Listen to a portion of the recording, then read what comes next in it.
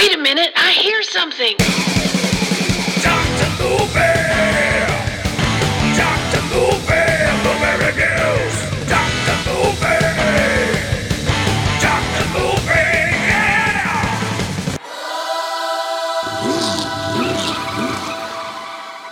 All right, everybody. We're coming to a close on our Demon Saga. Man, what a trip. We've gone through zombie movies that are not demons. We've gone to haunted churches. We've gone to, I don't know, hippies. I don't know. I don't know why we have demons with all these titles. Even down to the last Fulci flick that we just did. And we're here to talk about the last one in the Demon Saga, which is De La Morte de l'Amour, a.k.a. Cemetery Man, a.k.a. Demons 96. 95. Demons 95, that's it. 255. So, yeah, and, you know, if you listen to the last episode where I had Court come on, he was like, hey, wink, wink, nudge, nudge. I want to talk about that movie. So we got the great, the mighty, the invincible Court Psyops with us today. What's up, man? I would say that the 5 or 6 people that have kicked my ass in my life would probably argue that I'm quite vincible. I'm doing excellent, man. I did not realize De La Morte de l'Amour was like Demons 975 to the power of 3 or whatever. I was going to say welcome to Dr. Movie, a.k.a. Demons 12. I mean, it's just as realistic as any other ones past 2, so... We're recording this before I get a chance to actually listen to the series because I've been listening along. I've worked my way up to the Demons the Ogre episode, and I'm like, oh yeah, everything you were feeling about that one, I'm like, yeah, dude, you're not wrong. This is just like, this is basically the Fear of a Basement, like extruded for 90 minutes for television. It's not good. Yep. Let's have a swimming pool in here. We'll do a little Inferno underwater scene. We'll do some green slime hanging off the ceiling, and there you go. Demons 3. Did you do the De Profundis, which is like technically a Three Mothers trilogy that Luigi Cozzi did too? Did you cover that one on this? It's coming. It's yes. coming. Oh. Matter of fact, it's probably what 2 days ahead of this episode. Oh, okay. So we're time traveling back for everybody. Yeah, this series gets really. You did Black Demons too. I saw that pop up in my feed. Oh yeah, yeah. That's Ooh, how that it one's started. kinda racist, yeah. It's how it all started. It started. Sam Edwards reached out to me. He said, hey, I'd love to hear your thoughts on Demons 3, Black Demons. I thought okay, and I got to looking. I was like, and maybe it was Dan Bowen. He's like, how many movies are in that? We were in a conversation. He said, is there like 12 movies? And I go, I really don't know. So I went back and looked, and I was like, you've got to be kidding. I know of at least 7, and like 4 of them are all named Demons 3. Yeah, three. There's 3 Demons 3. So yeah. And what a weird freaking way to make a franchise, man. The Italians are nuts. You gotta love them, though. well, it's just that it was in name tag only because again, it's all about just making that cha-ching. So yeah, it's a part 3. So yeah, you had Black Demons, you had the Ogre, and the Church that are all considered part 3. But yeah, and even though we fast forwarded into the future, yeah, man, the Third Mother trilogy unofficial third movie is really something. Yeah, Luigi Cozzi sure knows how to make them so that I don't want to watch them. Yeah. You gotta love him though. You're kind of like, oh, Luigi, Yeah, his heart's in the right place. He's right. just, he just kind of misses the mark here and there. Yeah. And again, I don't want to bag on him because I do like a lot of his stuff, and Sure. he's got the gumption, he's got the can-do attitude, and certainly he's not Bruno Mattei, who is a much more egregious filmmaker in Italy than Luigi Cozzi. At least Luigi Cozzi doesn't have like a mean-spirited vibe True. to everything he does, but True. Mattei totally does. Oh, But we're yeah. not talking about any of that. We're talking about Michael No. Suave. Or Suave, yeah. Michael Suave. Matter of fact, I mean, as far as his big hitters, right? I did Stage Fright a little earlier on in this show. Okay. But the rest of these movies have all fell in this Demons trilogy. You got The Sect, you got The Church, and you've got this one, which is possibly the best movie of all of them. Let's just face it.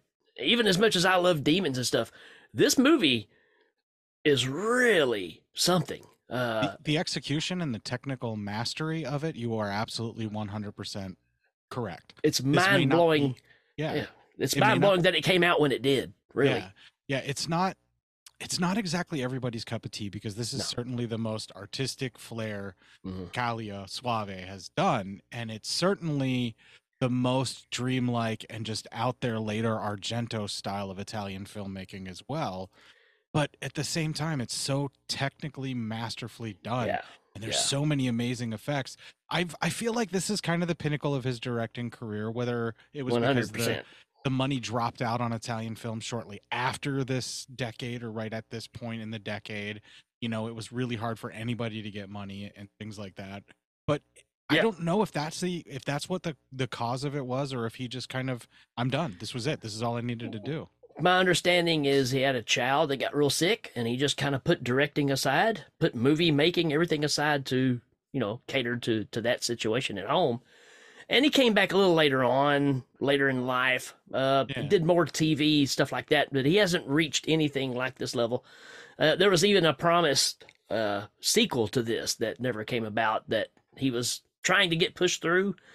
And I don't know, who knows? Maybe one day he'll decide to do it. But if you don't know, I think he's a fan of the source material. And yeah. And it's like, okay, so there's Dylan Dog, which was a very famous comic book, but the first crack at Dylan Dog that the same author that was pretty famous did was this novel or novella or whatever you want to call it, that was called Della Morte Dell'Amore. Right. So everybody thinks that this is like a loose remake of Dylan Dog because of the similarities. But the fact of the matter is, this is basically an interpretation of the novel that was the first stab at doing Dylan Dog. Right.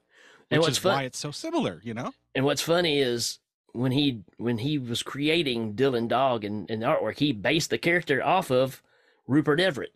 That's the person that he wanted to be, that Dylan Dog character in the comic.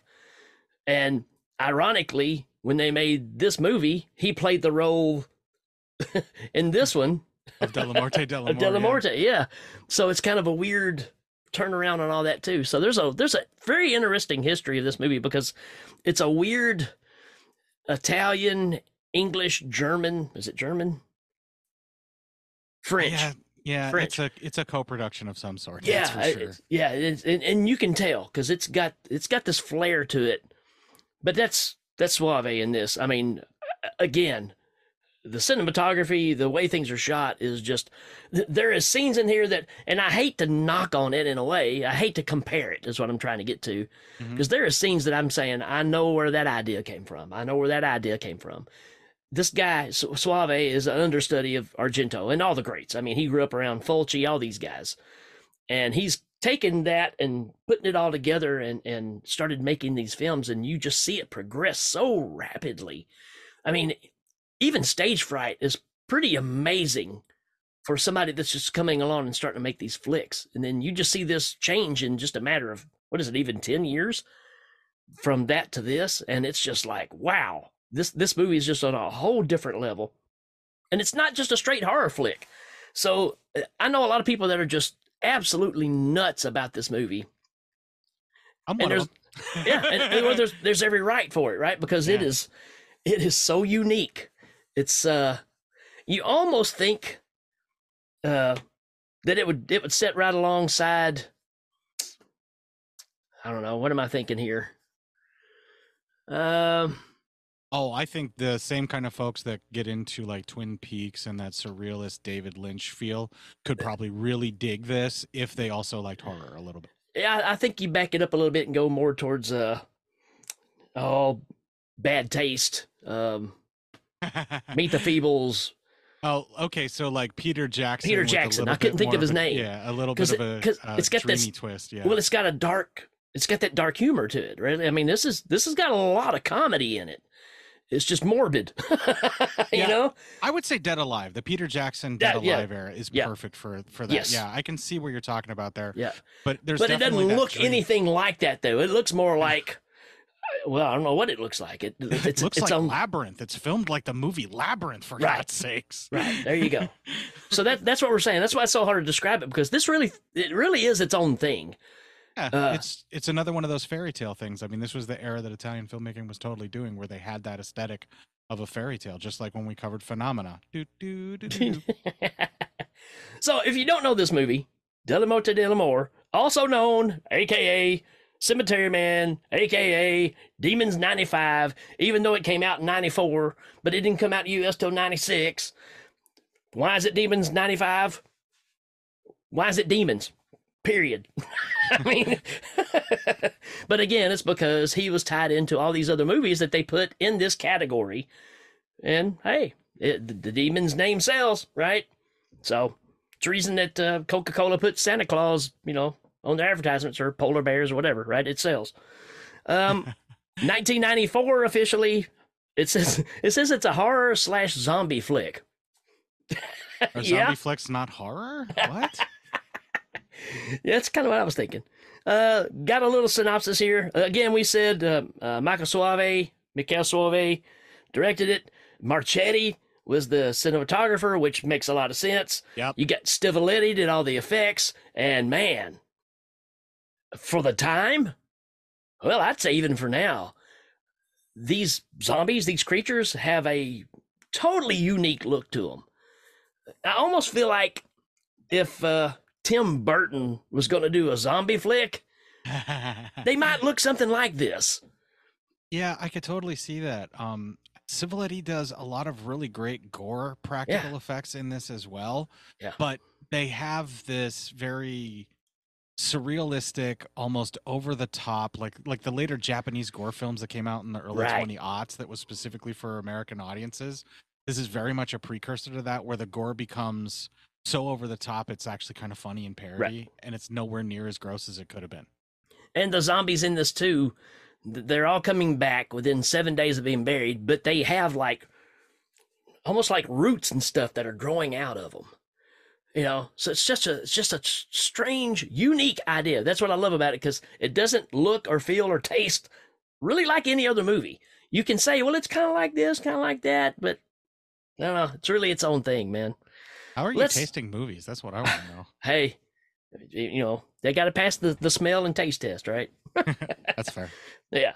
So, synopsis. Something is causing the dead to rise in their graves as flesh-eating zombies, and cemetery custodian or engineer Francesco Della Morte grows tired of killing them for a second time. However, the town's politicians won't seem to listen to him, so Francesco is on his own. One day he falls for a beautiful woman whose husband has recently died, but their affair is tragically interrupted by zombies, sending Francesco into a tailspin of madness and woe. That's a good synopsis. That's pretty good. Yeah, that's about right, and it doesn't get too awfully spoilery to do it. Well, I mean, the story is very simplistic. It's just kind of drawn out. But let's hit our cast for a second, right? Rupert Everett, right, playing our main character Francesco Della Morte. My wife loves this guy, right? Because he ended up being in, I don't know, one of her movies that she likes so much. What is it? He's in My Best Friend's Wedding, but she likes Important of Ernest. That's what it is. Oh, the importance of being earnest, right? Yeah. So Yeah, makes sense. yeah. So when I brought this movie up, I actually rented this from Netflix back in the DVD days, right? I had it delivered wow. to my house in the mailbox. And Can't get that anymore. yeah, who knows? Maybe somebody will bring it back. We're all into nostalgia now, right? But so yeah, I mean, when I brought this up, she's like, "What's he doing in this kind of movie?" I was like, I think this is kind of where he started. I think it was kind of an early on move. He was doing TV stuff. And I mean, come on. You talking about cool as a cucumber, man. I mean, I love the fact that as crazy as this situation is in this movie for him, he shows no emotion. He's just even Steven, man. No comment? Well, I was just kind of letting you go for the stuff because I'm tired of interrupting you. I feel like I'm being rude No. because I want to jump in on the conversation. That's what So I you're was here for. Yeah, I was waiting for an opening. But I think the reason that he's so affected by this, and I think what they're kind of getting at in the movie anyway, is that he's got this complete lost sense of what is real and what is not real. Sure. So his sense of alarm or danger for any of this stuff only really ever happens when somebody else is in danger, and usually if his penis is inside of them at the time.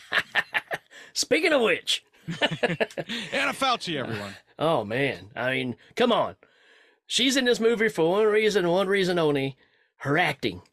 And Yes. It has nothing to do with the fact that she is absolutely gorgeous and oh my stunning gosh. and just completely takes your breath away every time she's on screen. It's incredible. I mean, I don't know what to say. Is there anybody anywhere gorgeous? I don't know. Yeah. I really don't know. Yeah, I couldn't tell you. So yeah, and that's the whole point, right? Because here's a guy whose life is, like you said, it is so dull and so dead that there is no surprise, there is no life. And she comes along, who is widowing her dead husband, and he instantly is like, when will I see her again, right? Even though she's there at a funeral procession. Which is, again, the humor in this, man. He's hitting on her graveside of her dead husband. I mean, like, I get it, but at the same time, dude, show some fucking respect, right? Oh, man. And, of course, he's throwing all these things at her, too. Like, hey, I've got this awesome room, you know. Nice little pad up here. You know, it's just me and Nog, you know. Nog has to live in the basement like a weirdo. Oh. Yeah, who is, there's no way I can say his name. Francois Haji Lazaro? I know he's French. I know he's a French musician. Okay, yeah. I'll take your word for it. Yeah. I mean, he's been in a couple of things, but he's mainly known as a musician more than anything else, and a music producer, actually. And he's basically the grave digger. He you know, really can't do any other work. He has no social skills because he really can't talk. All he answers is yeah and nah. That's it. He never says a different word. And you've almost got this Lassie relationship where he'll say nah. And Francisco knows that there's more to it, right? He can, like, it's like being able, you know, Lassie goes, "Whoa, what is it, girl? Whoa, Timmy's down at the barn," you know.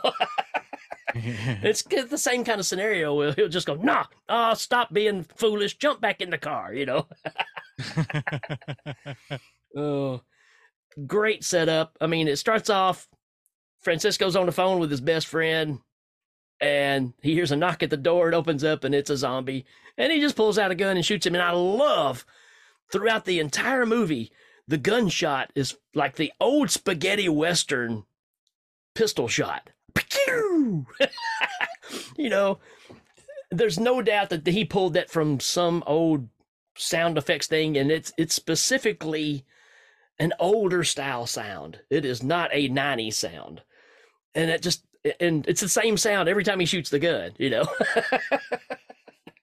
Yeah, So, they totally did that shit on purpose. Yeah. Well, I think everything in this is very purposeful.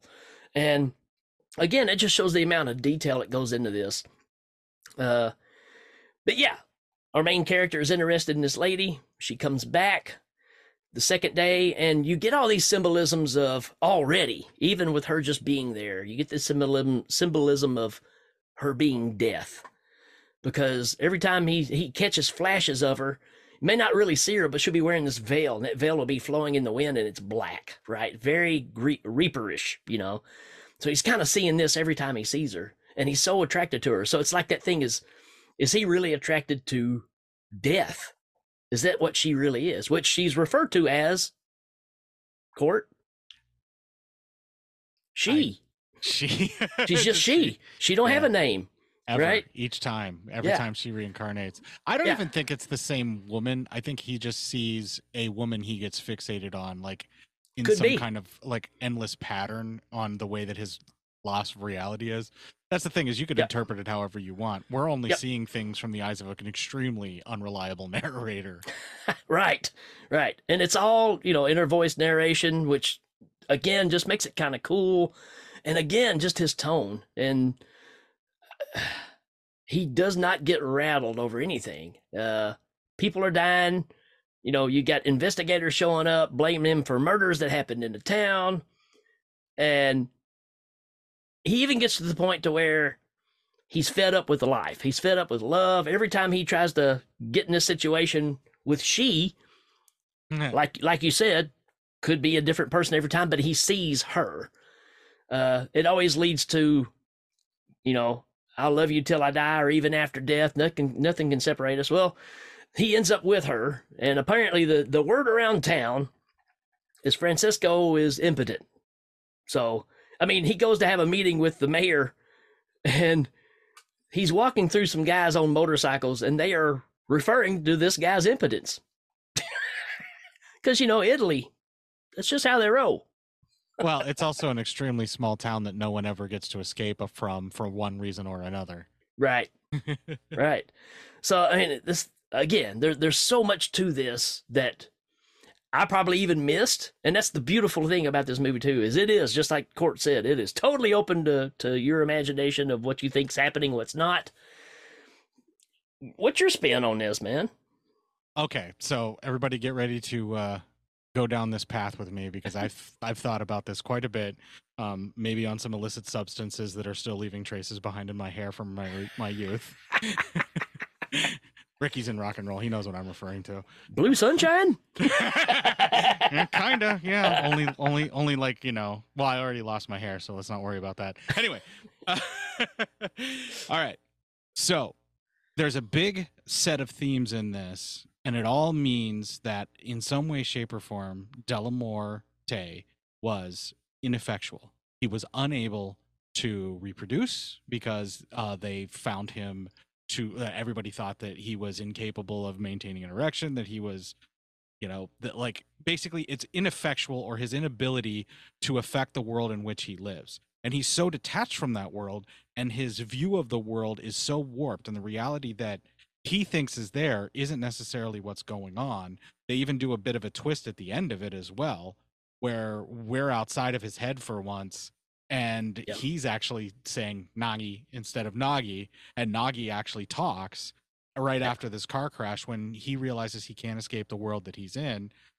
His ineffectual nature, his inability to do anything to alter his environment, and the fact that everything gets taken from him, including when he starts trying to commit crimes to at least have any kind of an effect on his reality and his world. I feel like, and especially because of the way that Death talks to him at the very end there, where he's like, you can't even tell the difference between the living and the dead. I feel like he is either dead, and this is his purgatory afterlife that he's trapped in, where he is literally completely ineffectual. It's like a narcissist's hell, essentially, because they're the most self-centered, self-important person in the world to them. And to have everyone else just constantly ignore him and make him be ineffectual and putting him down has to be like a narcissist's hell that he's trapped in. And even when they pull out, they have him in a snow globe like from Krampus. So apparently this took place over Christmas, and maybe Krampus came to punish him, and that's how he's trapped in the snow globe. No, I'm just kidding about that part. But I feel like this is basically his afterlife. And the reason that no one ever escapes when they die in this afterlife and they come back as these like zombie creatures that he then has to put back in the ground. And the main reason he's obsessed with the phone book is he's trying to keep track of the people that are dying and living, if they exist, if they're not. He can't even tell if he himself is dead or alive or what's going on. And because he's so ineffectual and he has no place in the world, at the very end, he just drops out and becomes like he thought Nagi was all along. And maybe that's been him this entire time, and that's why everybody always plays him off as ineffectual. Yeah, and not to give too much away, but at the end, you've got this big change, right? He's driving through this tunnel, and he tells Nagi, who's asleep over here, he's like, other side of this tunnel is the rest of the world. And when he gets on the other side, the road is gone. It just stops.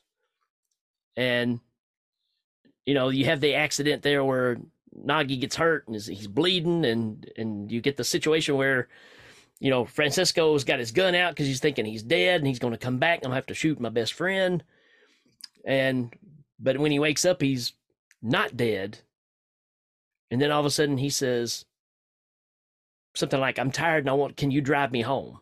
Yeah, so I'm now tired, he's take me home. Yeah. right. And that's, Nagi is now speaking like Francisco. Francisco says, yeah, Yeah, Nagi, like Nagi always said. Yeah. Yeah. So it's like you had that switch there. Well, and there's also, death is a huge bit of symbolism, but the way that they try to escape the town that they're in is to go through a long, dark tunnel until they see a light at the end of the tunnel, right? Like going into death. And as he finds, death is no escape from wherever he is, right? Even if he is actually dead, there's no escape from where they are. There's no difference between life and death where they are, right? I think that's what the symbolism there is at the end. They're just kind of trapped in this loop of existence.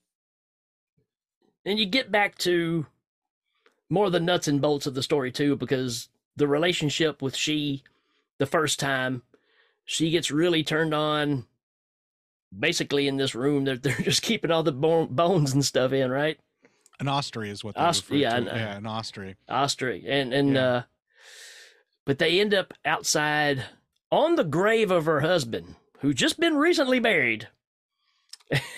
After she makes him kiss her through a death shroud that she wraps around his face that she picked up off of a corpse. Right. And that's, again, so much symbolism of reading into this whole death thing, And, I can see what he sees in her. Let me just put it that way. Yeah. No doubt. And I kept thinking to myself, if there was a little town where there was 4 or 5 girls running around, they were all this girl, I probably need to move there. You take your chances, right? 1 out of 4 isn't bad, You got to give it a shot. See what happens. Don't be sad, because 1 out of 4 ain't bad. That's for all you Meatloaf fans out there. Yeah, absolutely. We always sing when we get together. It just always happens. It's magical. Never thought I'd be harmonizing Meatloaf on a podcast about De La Morte De La More, but here I am. Another one off the bucket list. Yeah. But so, and again, this whole rumor about him not being able to, do the deed. Conjugate the verb. Yeah, not a problem, right? Because she is it. She is it. And ironically, while they're, whistling Dixie, her dead husband pops up out of the ground, right? And she gets attacked, gets bit, and collapses. And then, of course, they have to take care of the zombie and kill him. And then he takes her inside, lays her down. She's not responding, calls the doctors. Doctors come in. She died from fright, or a heart attack or, something to that degree, right? And so they've got her, laid out. And of course, he's afraid to bury her because she's going to come back. Why waste the time burying her and then coming back and then have to kill her, then bury her again? It's double handling. Something I teach at work. That's not something we do. Only dig the hole once, right? And she comes back, right? And he has the pistol ready, and he shoots her again, right? So now she's dead, buries her. Then later on in the movie, as this goes on, this is where you get a situation where Nagi, like I said, you had Francisco and Nagi go to town, have a meeting with the mayor. The mayor is just talking about all the crazy stuff that's going on, and somehow he's up for re-election, and his teenage daughter is there, Valentina, and she's looking at Nagi. Nagi's just out of his mind over this girl, right? He's looking at her, he's getting all nervous. She's like, "Oh, he's so cute, What is he doing? Is he dancing?" He's like, and Francisco's like, "Nope, he threw up on her." And he's like, "You might want to back up." And then he tells the mayor, "You might want your daughter to back up." And again, he's ineffectual. No one can stop him. It's like he's not there. It's almost like he's just haunting everybody. Yep. Essentially. And then boom, Nagi just vomits all over her. Yep. And the thing is it's not like I need to go get myself cleaned up. She falls on the ground, she stands up, And this guy on a motorcycle, Claudio, shows up, and she just jumps on the back of the bike with Claudio, and they ride off. She also doesn't even make a big deal about it. She's like, "Oh my No. God, he was so nervous. He was so- threw up on me. Yeah. It's adorable." It's adorable. He was cute, you know. And she's smearing that vomit all over the jacket of the boyfriend that just picked her up. Yeah. And Claudio's like Mr. Cool, right? I mean, all the chicks dig him. He's the leader of this little motorcycle group. So you get this very, like you said, very small community, and all these characters, they just kind of rotate around the whole story. You just keep seeing them kind of appear back up. Well, Francesco and Nagi go back home. In the process of them going home and dealing with stuff there, Claudio and his motorcycle group go have a head-on collision with a bus full of Boy Scouts. And you get this, blood splatter on the front of the bus. The bus obviously runs over the people on the motorcycles. Then it kind of runs off. I don't know if it's a ditch or what, but the bus ends up having a wreck and it kills Every Boy Scout. how many Boy Scouts? It's a bunch, right? Yeah, they don't have enough shells for this. Yeah. So now you get this big procession going on where there's, I mean, as far as you can see, there's these caskets and what are they singing? Don't want to go to the Boy Scout picnic. Yeah, I don't remember what it is, but yeah, it's strange and surreal. Yeah, so you get this big burial of all these people, and of course the mayor's there, and he's upset. His daughter is dead, and he put her in a glass case, right? And you can see the scar across her face where they had to do work to fix her back up so she looks decent enough to display her. I'm pretty sure there was a shot in there where you see her head get split open too a little bit. Maybe so. It's like real quick in the accident, but yeah. The stitching work that they do on the actress's face while she's laying in that glass coffin is cool too. Yeah. It looks really good. Yeah. So I mean, it's just this has got so much stuff in it. Later on, you get a scene where she comes back again, right? And you're going, wait a minute. Now, when she comes back, she's like obviously a zombie. She's got roots and stuff growing out of her hair and all this stuff. She's got, I don't even know how to describe it. It's almost like rolls of toilet paper that are flying behind her. Yeah, they buried her in like a communion dress is what it kind of looked like. And I think it's like a veil for her communion dress or something similar to that, which is very clearly her father's choice because he infantilizes his daughter quite a bit in this. Yeah. And so Nagi digs her up and he just like her head had to be apparently stitched back on as well because there's all of a sudden this giant scar across her throat whenever he breaks the coffin. And he's trying to lift her up out of the coffin by her head, and then her head just pops off. And then for some reason that makes absolutely no sense other than the fact that she decides, you know what, you're cute, and I don't have a lot going for me now that I'm just a reanimated head. That would be a clip on my show. She decides that, she's going to kind of give him a chance. So she gives him a kiss. And then all of a sudden she can just start floating. And she floats around behind him. And now she's just hanging out with him. And the busted TV that Della Morte shot up trying to deal with all the freaking Boy Scouts. Boy Scout zombies. Yeah, like when he accidentally shot Nagi's TV. Like now the girl's severed reanimated head just lives in there and sings to him and entertains him. And they're just happy with their weird, like reanimated necrophilic TV set having love. Yeah. I don't know why people have a problem with this. Just let them be happy. And then the Francesco story, his woman comes back. She, who's been buried out there, she comes back, and of course she's obviously a zombie, but a very sultry zombie. She is the sexiest root-covered corpse I have ever seen. Yeah. Even for me, that's saying a lot. And of course they backlit, and she's floating, and she's coming towards him, and you got all this stuff, and he starts putting it together in his head. Uh-oh. Yeah, she didn't die from the zombie bite. Right, which is pretty much canon in any zombie flick, right? If you get bit or scratched, zombie, demons, whichever you want to pick, you become that, right? So, or a nasty freaking viral infection at the very least of some sort that'll wreck your life, yeah. And he starts thinking, wait a minute, she didn't die from the bite. She wasn't even dead the first time. She was just out. Now, why the doctors weren't good enough to know that, because I guess with her laying there naked, it's hard to see. It's hard to keep your focus on, is she breathing or not? Just saying. Surely you could check for a pulse while staring at her tits at the same time. You would I mean, think. Come You on. would think. But You think I was they'd the be sick of doctor- anatomy. if I was the doctor, maybe not. I'm just saying. But anyways, yeah. So he puts it together that the zombie bite does not turn you into a zombie. So that's something a little different too. That's in this playbook.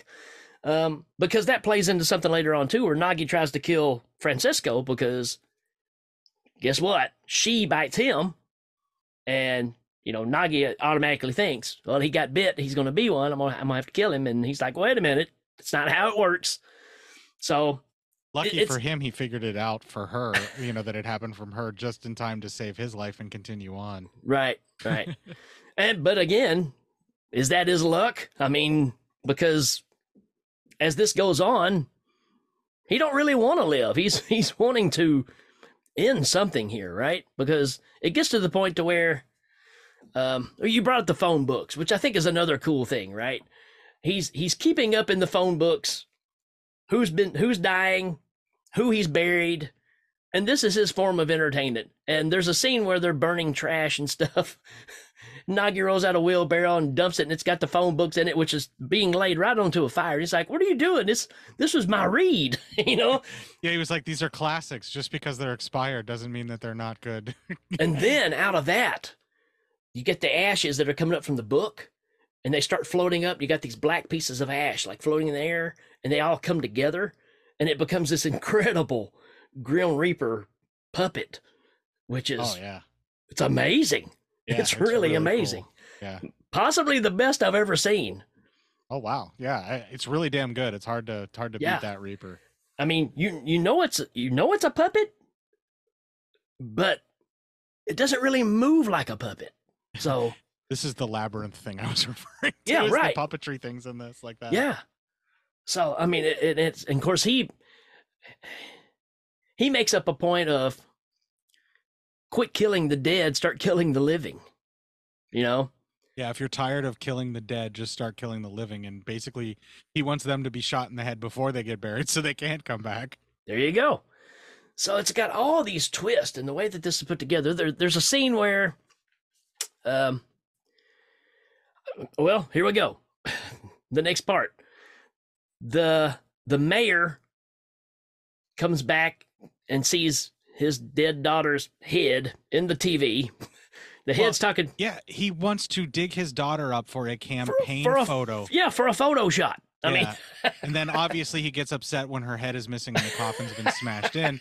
And Delamorte being Delamorte is just like, yeah, whatever. I guess that's a thing that happened, but clearly I didn't do it. yeah, I didn't do it. So, and but he hears her calling. Yeah, she And he- calls out to him. Yeah. Yeah, and he tracks down there, and then she kind of spills the beans of, hey, we want to get married. Me and Nagi want to get married. These he two takes- crazy kids, one a headless corpse, the other one a gravedigger. And of course, the father, definitely doesn't approve, right? And he doesn't even act surprised that the head is talking to him. And again, He's that's not upset that she's reanimated. He's upset No. that she wants to marry the gravedigger. Yeah. And again, it just shows you kind of the just off kilter feel that this movie's got. Again, it's the dark humor here. Oh yeah, this movie's so weird, dude. Well, the mayor gets killed in all this process, right? Yep. And he gets buried. He comes back alive. He's trying to climb over the security wall to Using get an out. old ladder that's like breaking on him and stuff. It's so funny. And Francisco's coming like, Mayor, you can't do this. He's like, you need to be dead. You need to be back here. You got to get back in your hole in the ground. He's like, I'm the mayor. You can't tell me what to do. So he just shoots him in the head. And then he goes, ex-mayor. Ex-mayor. Like he doesn't even give a shit. He's just so nonplussed about having to rebury a corpse.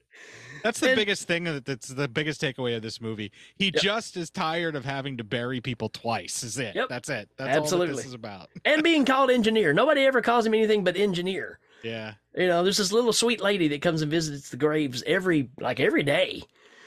And and is physically more disabled with like she starts with like a cane, yep, and then she's like carrying a walker, and then she has like an oxygen tank or something. I yep. can't remember what it was, but like she's just clearly deteriorating right before his eyes. And she's even got pictures. Which one of these you think would look better on my tombstone? You know? Right, she's visiting her future gravesite. She can't wait to be buried. And of course he goes, what you always say, both of them. You know? Yeah.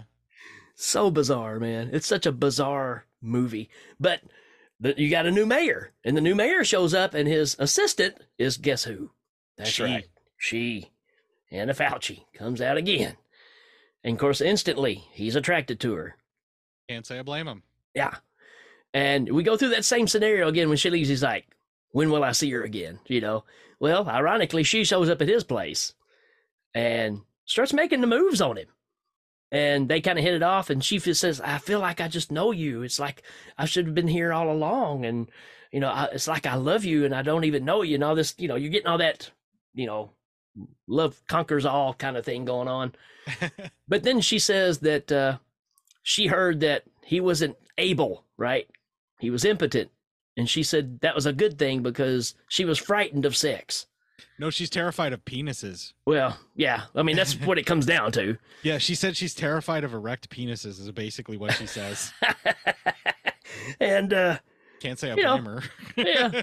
So as stupid as men are, what does Francisco do the next day? He decides to get his junk cut off just so he can be with this woman because he's so in love with her. Right. That's love. Even the fucking doctor's like, are you serious? Right. No, I can't do this to you. No. Yeah. So instead of cutting it off, he pulls out a syringe. I don't know. 4 foot long. I don't know. It's really big. Yeah, the needle's about 2.5 Yep. feet. It looks like, yeah, it looks like something for like a horse. Yeah, that's what it looks like. Yep. And he's Yeah. like, I'll give you a shot of this and it'll numb things and nothing will work for a month. You know, we'll just have to do this every month or whatever.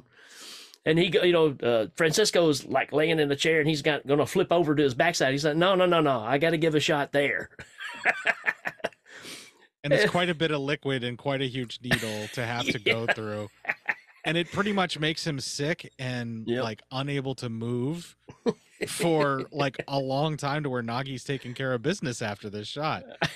Like, and the lady doesn't see him the entire time Right. while he's ill. Like, what is he going through this pain for? Yep. And when she finally does show up, she says, well, basically, her boss, the new mayor, The mayor raped raped her. her. Right. raped her, and she liked it. Well, it got her over her fear, and then they decided to try it where he was more gentle, and then she ended up liking that, which is really fucked up. Yeah. And you're just like, dude, you almost had your junk cut off for this girl, Yep. and she totally just abandons you right there. What Yep. the hell? So you get that situation. And then you get another situation. To drown his sorrows, he goes into town, goes to the bar. He's drinking it up. And he ends up having this hitchhiker come up, or a young lady, and says, hey, can you give me and my friend a ride back to our place?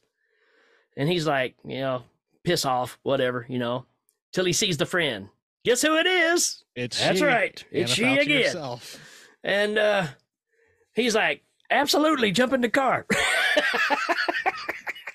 After all this, you're still going to get in the car and take her. And guess what? Hey, can you come up for a drink or something? I said, sure, yeah, why not?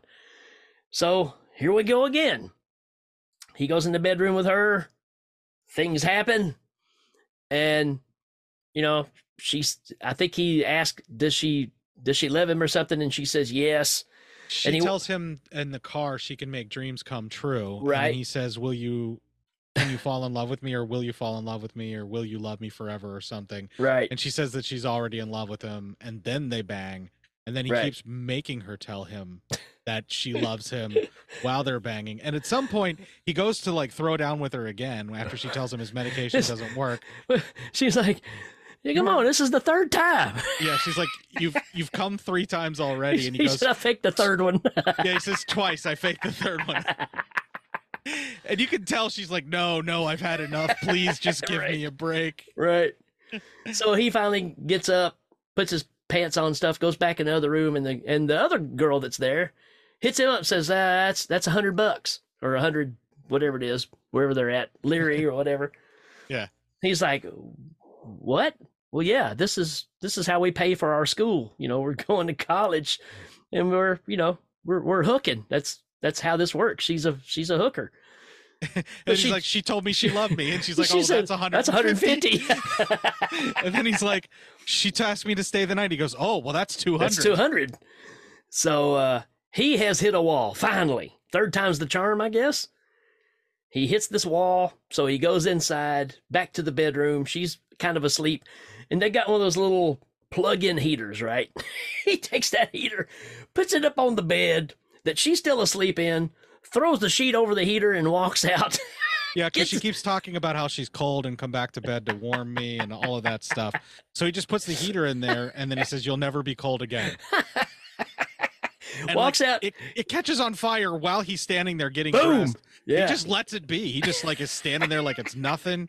And then by the time he gets out to his car, you can hear all of the ladies in the apartment screaming as fire just fills the frame. You're like, what the fuck? It's such a left turn from everything else we've seen. Like all the humor drains from the last half of this, and it turns into like American Psycho. Yeah. And he's different at this point too. Because now he decides maybe he needs some different kind of action. He goes into town, he shoots some people, and it gets to a point. It's kind of like a serial killer, right? Because there's a point where they do want to get caught to some degree, right? Yeah, it's kind of the thrill of the chase thing, and he's kind of at that point. He kills some people, burn these girls up for sure. The inspector, who's in this movie throughout the whole thing, always coming back and talking to him, trying to accuse him of stuff at first, and he's like, well, it couldn't have been me because of this. Well, we don't think it's you anyways. We think it's Nagi, you know? You get all these kind of scenarios, and it gets to where he's just blatantly doing stuff, trying to get the officer to realize it is him doing it, and the officer still is like, nah, it can't be you. You can't do that kind of thing. Well, that comes to the head in the cemetery where absolutely. The police officer carries or brings him like the scrap of paper from the check that he wrote the girls before he burned them alive. And he said, hey, I'm a man of the world too. I know why you were there, and I know what this check is. I wanted to give you this back before it ruins your reputation. And he's like, well, isn't that evidence? Don't you need that for their deaths? And he's like, no, the man that already did it confessed. He immediately went home and killed his wife and his child, and then killed himself, or he's in the hospital. He's, almost near death. And like Rupert Everett's character, Delamorte, is like mad about it. I can't even murder people to make a change or bring about anyone to notice me in this world. Like he's like really upset that someone quote unquote stole his crimes. This is where it gets really American Psycho. Oh yeah. So he goes to the hospital. I guess he's planning on killing the person that's claimed the right to his murders because he's pissed off about it, and goes there, and it's his best friend, which in the opening scene of the movie, he's talking to his buddy on the phone. And they're friends through the whole thing. He's involved in very little. You don't see him much in the movie, just clips here and there. But he's laying in the hospital bed. He's close to dying. And he can't believe that his best friend did this. And this whole time he's having this conversation with him, what little he can talk. Because he drank a whole bottle of, what did they say, iodine? Iodine, yeah. He chugged a whole bottle of iodine, and that's why he's dying. Yeah, and a nurse will come in. What are you doing in here? And he'll just pull out the gun and bam! Shoot the nurse, keep sitting there, keep talking to the guy. A nun comes in. The doctor comes in and asks why the nurse is laying on the floor and why is she being so lazy. Checks the stuff and says... It was the nun first, right? Because he goes, why is she on the floor? Oh, she's praying. Yeah. He's like, whatever. And then so he checks all the dials and everything, ignores all the blood that's clearly everywhere, says some kind of weird nebulous thing, and then he gets shot in the head. And then falls right on top or right next to where the nun is. And then he goes back into the dialogue of like, why did you take my crimes and all of this kind of stuff. Right. And then the nurse comes in and asks what happened. And he said they murdered each other to her. And she's like, she's just looking at him like, I know you're lying. He's like, what? You don't believe me? And then he just fucking shoots her. Yep. And then she's laying there dead. And then he goes back to interrogating the guy. And he finally gets to the point where the guy is getting worked up again. And he goes to answer him. He spits out the tube and he says, who are you? Yeah. Yeah, he doesn't even know who you are, like, Yeah. at all. And that's where you don't even know for sure if any of the people that he's been killing or if any of the zombies that he's been reburying after shooting or any of this is even real. And then he just tells him to go away. Yeah, he You know? just asks him to let him die in peace. Go away. You know? Yeah. So, you know what this movie, I mean, another movie I think this kind of ties into, or you can see the similarities, is it's got a bit of Fight Club in it. Know what I mean? Yeah, that loss of reality and that Yeah, double you personality got the thing. surreal thing, the dual personality. I mean, I never really put that together, but there's something about that reminds me. Because I was thinking about this scene in the hospital, which is weird because you're going into a huge regular hospital where, you know, they got the gurneys and stuff there that they're rolling across the floor, and it's got the one wheel that's stuck the wrong direction. I mean, it's got all that stuff. But that scene where he's in the room and it backs up and you get this overhead view, and that room is set up just like the scene in Suspiria, where all the girls are in the gym. the gym. Yeah. So there, and that's these things I kind of wanted to point out that caught my eye when I was watching this. When he first sees the girl, when he sees she's with the new mayor, and maybe it's when she comes back and they do this scene where they're kind of kissing and hugging each other, and the camera is working its way around them, and then they're turning as well. So you kind of get this kind of thing going on, which is just like the scene in Carrie, where William Catt and Carrie are dancing at the prom, because you get the camera going around, but they're also dancing around. But then there's a displacement that happens, and he ends up in a scene where she's back off and he's up here and he stops. And there's no doubt he pulled that idea from De Palma. I just there's no way that didn't happen, and he did, because it's almost the exact same formula. Or he went back to Hitchcock and took the same kind of shot because that's what De Palma was. De Palma was taking with that. Yeah, sure. Yeah. I mean, everything comes back to Hitchcock one way That's or another. true. Even That's true. if you go through Argento or De Palma to get there, Yeah. one way or another, you're coming back to Hitchcock shots for that stuff. There was some Fulci scenes that, you know, are very reminiscent of some Fulci shots that were in this.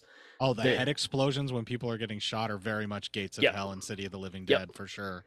Oh, and there's, you know, when he picks up one of the iron crosses and stabs one of the zombies in the head, and it's stuck in their head.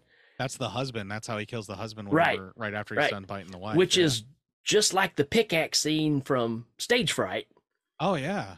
You know, you're right. which he also does one with a pickaxe in this too, and it's almost the same thing. So that effect, which I think is one of the best pickaxe effects I've ever seen, you kind of see that twice in here. One's with the pickaxe, one's not, but same scenario of setup for that. Yeah. I don't know. Some of these things caught my eye, and I was like, okay, I know where they pulled that from. You know, that same idea. So, again, this is Soave spreading his wings, literally, and what an amazing screwed up film. I mean, yeah, if this is going to be your swan song for major motion picture filmmaking, this is a good one to end on. They really refer to this movie as the last hurrah for Italian horror of the time, anyway, because this is, you know, going from the 70s and the 80s. That's the Italian benchmark, right? And this is kind of what they consider to be kind of where it all just really stopped. And the money dropped out in the late 80s for sure. Yeah. And that's why these co-productions had to happen. And you had to be somebody like Suave or be backed by somebody like Argento to even get something made in the late 80s and early 90s for Italian cinema. So I'm not surprised at all. And the fact that you did get a Dylan Dog movie, you know. Yeah. And you're almost like, wow. Proto Dylan Dog, right? Yeah, because it's the original source material. Right. And it's like, if we're willing to take the chance on that, why couldn't you pick this up and run with it again, you know? So, I don't know. Of course, that really flopped. Dylan Dog did not do well, you know, at all.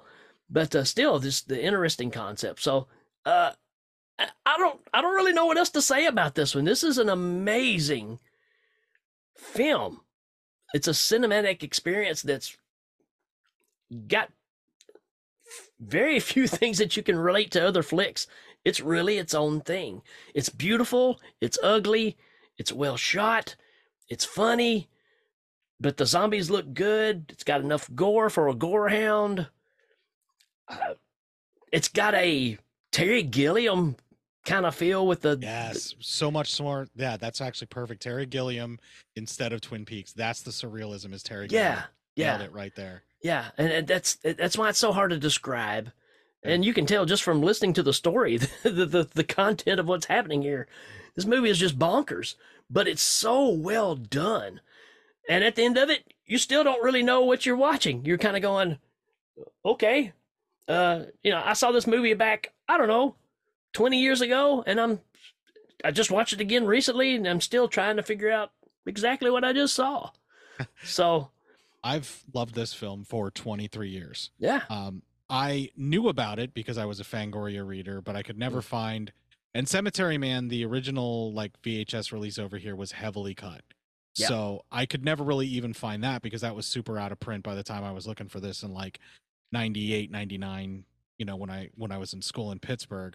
I found a bootleg copy of this that was recorded from a Japanese Laserdisc, complete with the Japanese subtitles over top of the film. And it was widescreen and it was recorded to a VHS tape. And I bought it at I can't say the name of the store because like it was a bootleg. So, and I don't even know if they're open anymore because it's been 20 some odd years, but it was everybody that knows me from Pittsburgh knows that it was the music store I always went to buy my movies. So we'll just leave it at that. But anyway, it was a total bootleg and I paid like 20 some odd bucks for it. It had Japanese subtitles on it and it was the widescreen matte. So there's black bar at the top and the bottom, and it's like ultra widescreen. I watched it. I bought it on a whim because I wanted to buy a zombie movie, and the guy literally said, "Oh, you should buy this one. You see Ennis Fauci's tits constantly." And I'm a 20-year-old guy, so I'm like, "Sure, why not?" yeah. And he was like, he told me about Mikel Suavia and because I was an Argento fan and stuff, so he steered me towards this film, and I loved it. I absolutely became obsessed with it, and I was in college at the time, so I literally showed it to every single person I possibly could. That's what you do, man. If you were over at my house to get drunk because you could keep a keg in my tub and get away with it and not have to worry about getting busted in your dorm because I had an apartment, you were watching Della Morte to be able to drink at my house. You know what I mean? Like that was it was just on the TV, it was on the stereo, and we were just going to watch this weird fucked up movie. And it was a great party movie. Sure. People were like, "What the hell's going on?" I'm like, "It doesn't matter. Just keep drinking." That's right. Yeah. What do you think's going on? Right. And the more I watched it, the more I absorbed the story that's going on in it, and the more that I just kept going back and rewatching it, the more I loved it. Then I bought it on DVD whenever Anchor Bay released it as Cemetery Man, but it was the full Della Morte Delamore cut. All the gore, everything included. I had that DVD, and tonight for the review, right before we even recorded, I have the Shameless Blu-ray. I imported it, and it looks gorgeous.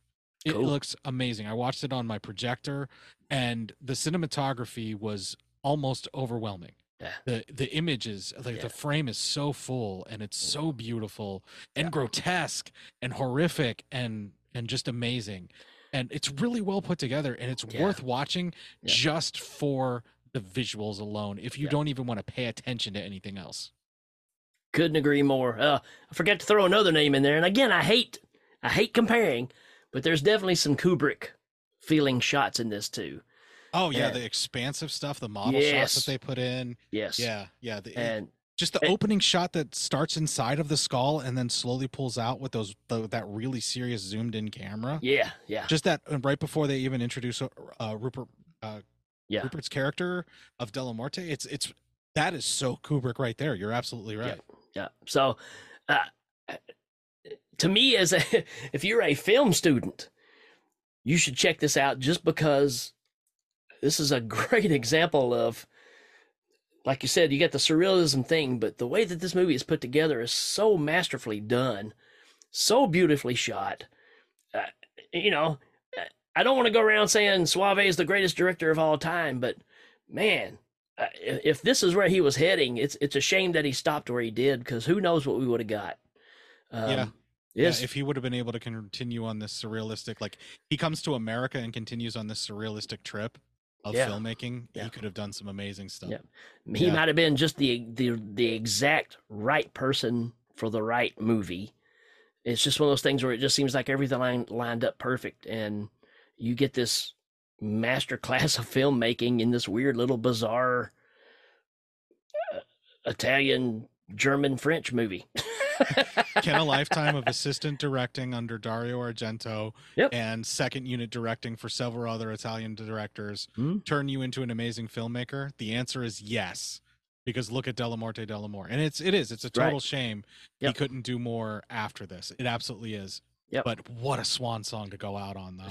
It's incredible, and even just as a zombie flick, it's worth having. I know some people that like this. This is their favorite zombie movie, and I can see why. I really can. Yeah. Because it gives you a different aspect of what we've been told is canon time and time again. Even if you're just coming into this for the visceral guts, gore, and tits that are in the film, and that's, I mean, when I'm 20, that's the only reason I watch this. I will freely admit it. I gave 2 shits about the art in it as a 20-year-old. I had to grow into a person that liked more than just tits and gore. Not much more of a person, but like I'm able to appreciate film on a different level now. And I made everybody watch it just because it was gross and there was boobs in it and sex and all sorts of fun stuff. And it's you can enjoy it on that very visceral, very base, very animalistic level Right. that Court the Bastard did in his 20s. Or you can enjoy it now that the more refined cultural Court the Bastard in his 40s can enjoy it. So there you go, folks. What a way to end this Demons saga with the High note, 10th movie, or the 10th. Well, it's the 10th. quote unquote. Yeah, movie. So yeah, quick rating. It's a 5 out of 5. Oh yeah, hard 5. Mashing Yep. the button, trying to get 6. Yep. There's no way you can't be in awe of. You may not like this movie, but you can't deny that this thing is is a masterpiece. You know, it's just amazing, absolutely amazing. So I'm glad everybody took this trip, and I'm glad to have Court come on and talk about this movie, because I remember bringing it up. Well, you guys heard it when we did Phenomena. Do-do-do-do-do. He even kind of said, "Hey, Hit your boy up. yeah, let a brother in on that one." So Let me get some of that Della Morte Dell'Amore. Let me get some of that.